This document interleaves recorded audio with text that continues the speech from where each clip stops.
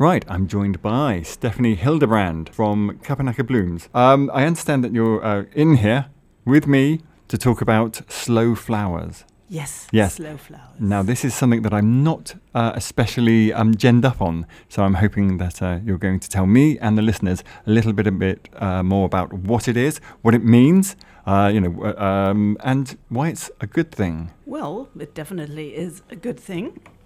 And it's a good thing because they're local, seasonal, and sustainably grown flowers here in Luxembourg. So it's supposed to be an alternative to the industrially grown flowers in greenhouses or that have traveled around the world. So their CO2 footprint is fairly high. So one rose can have a CO2 footprint up to 2 to 3 kilos. Right. That means 100 kilometers train ride. That's quite high. So it's an alternative ecologically, but it's also an alternative in varieties. So these are flowers that you might have seen in your parents' or grandparents' gardens, like cosmos and dahlias and, just to name the more common ones. But usually gardeners don't cut their own flowers. Yeah. Because they took a great effort to make them grow, and then they're hesitant. They're mutilating their garden, basically. No, can't do that. Yeah. Can't do that. So they cut very, so just so the garden doesn't show. So, and this is where the idea of a cutting garden, so you have a vegetable garden or you have a garden just for flowers that you actually cut. Sure.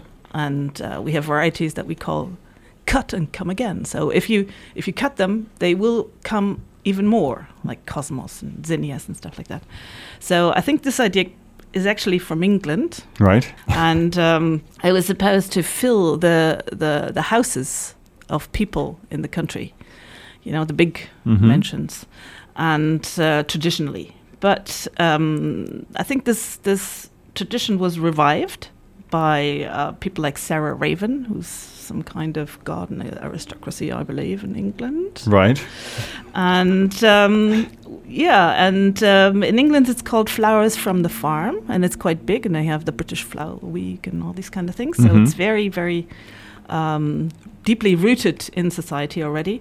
But then it went over to the US, and they made everything bigger and brighter and more marketing, and they called it Slowflowers. Right. And the term was picked up by the Germans or the Europeans with the Slowflower Bewegung.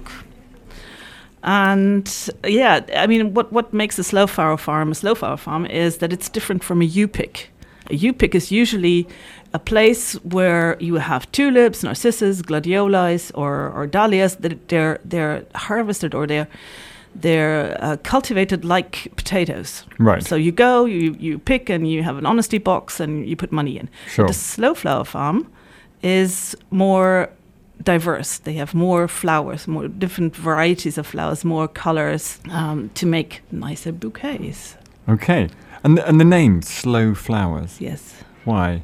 Well, I think it comes from this idea, this basically Italian idea from slow food, right? Slow cities. So it's looking back in a traditional way of doing things.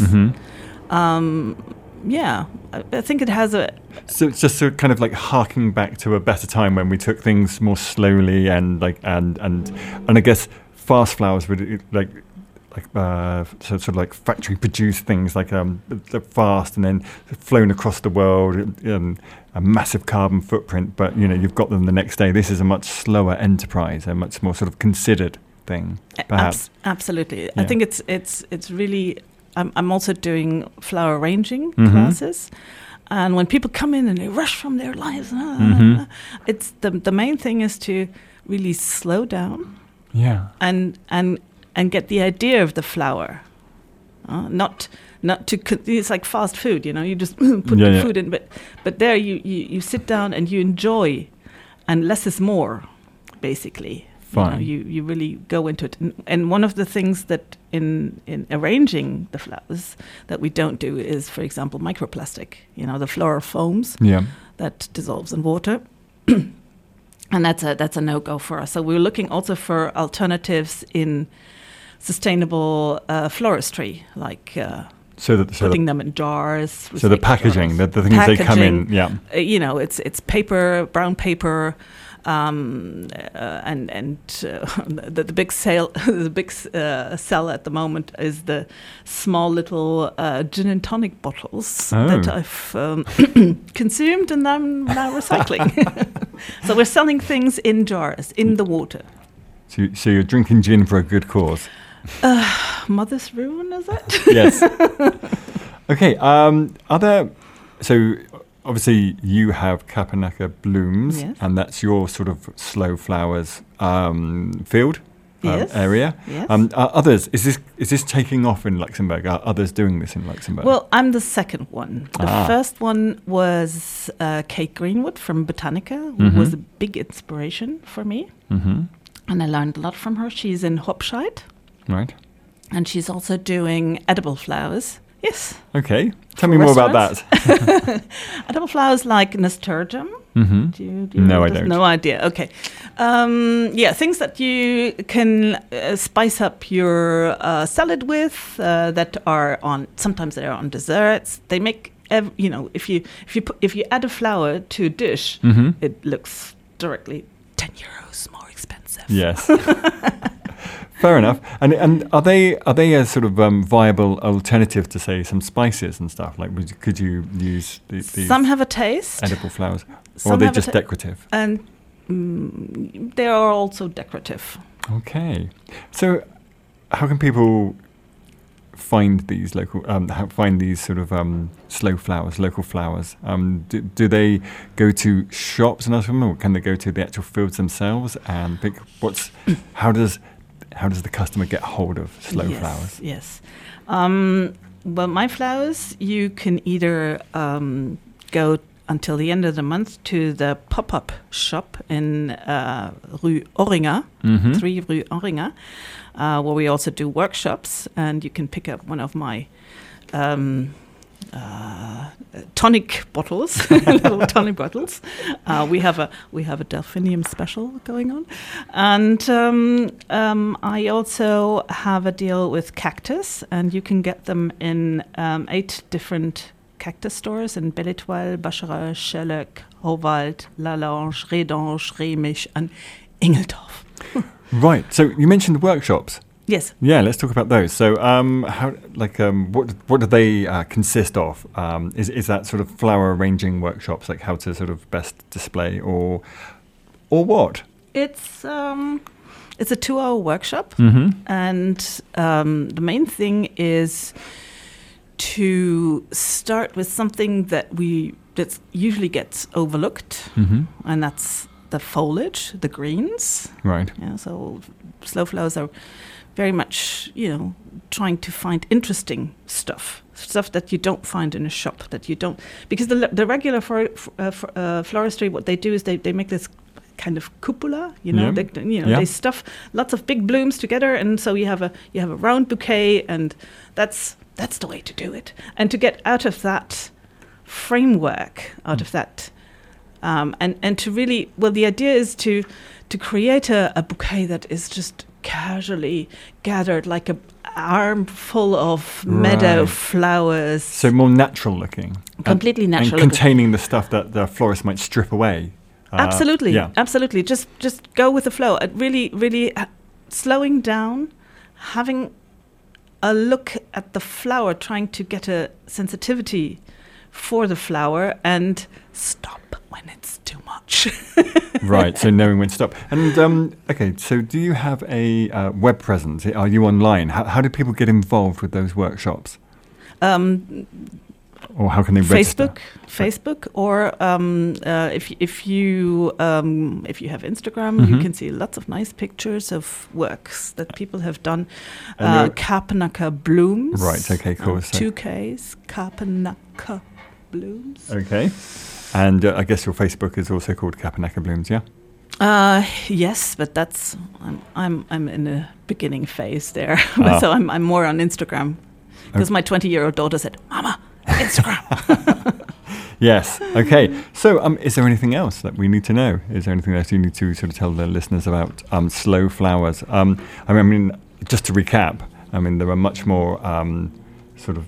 They have less of a carbon footprint. They're much Absolutely. sort of more sustainable. They're locally produced, so that's good. I mean, there's very little there's nothing that's bad about slow flowers, is there? No, No. nothing at all. So get on board with that, listeners. And once again, it's Kapenaker Blooms via Instagram, and you've got a sort of fledgling Facebook page, yeah? Yes. Right. Is there anything else? Well, next year they can come to Kapenaker, which is actually a little village with 8 houses, not so far from town. Everybody thinks it's in the Eeslik or something, but no, it's at the Moselle. Mm-hmm. It's close to Flachsweiler, so it's 20 minutes from Kirchberg, and we will have a fully designed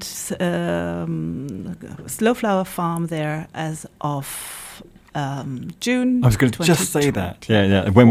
2024. So 2024, I was going to say, because presumably it's not a year-round thing, or is it? Do you have flowers that bloom throughout the year? Well, is that even possible?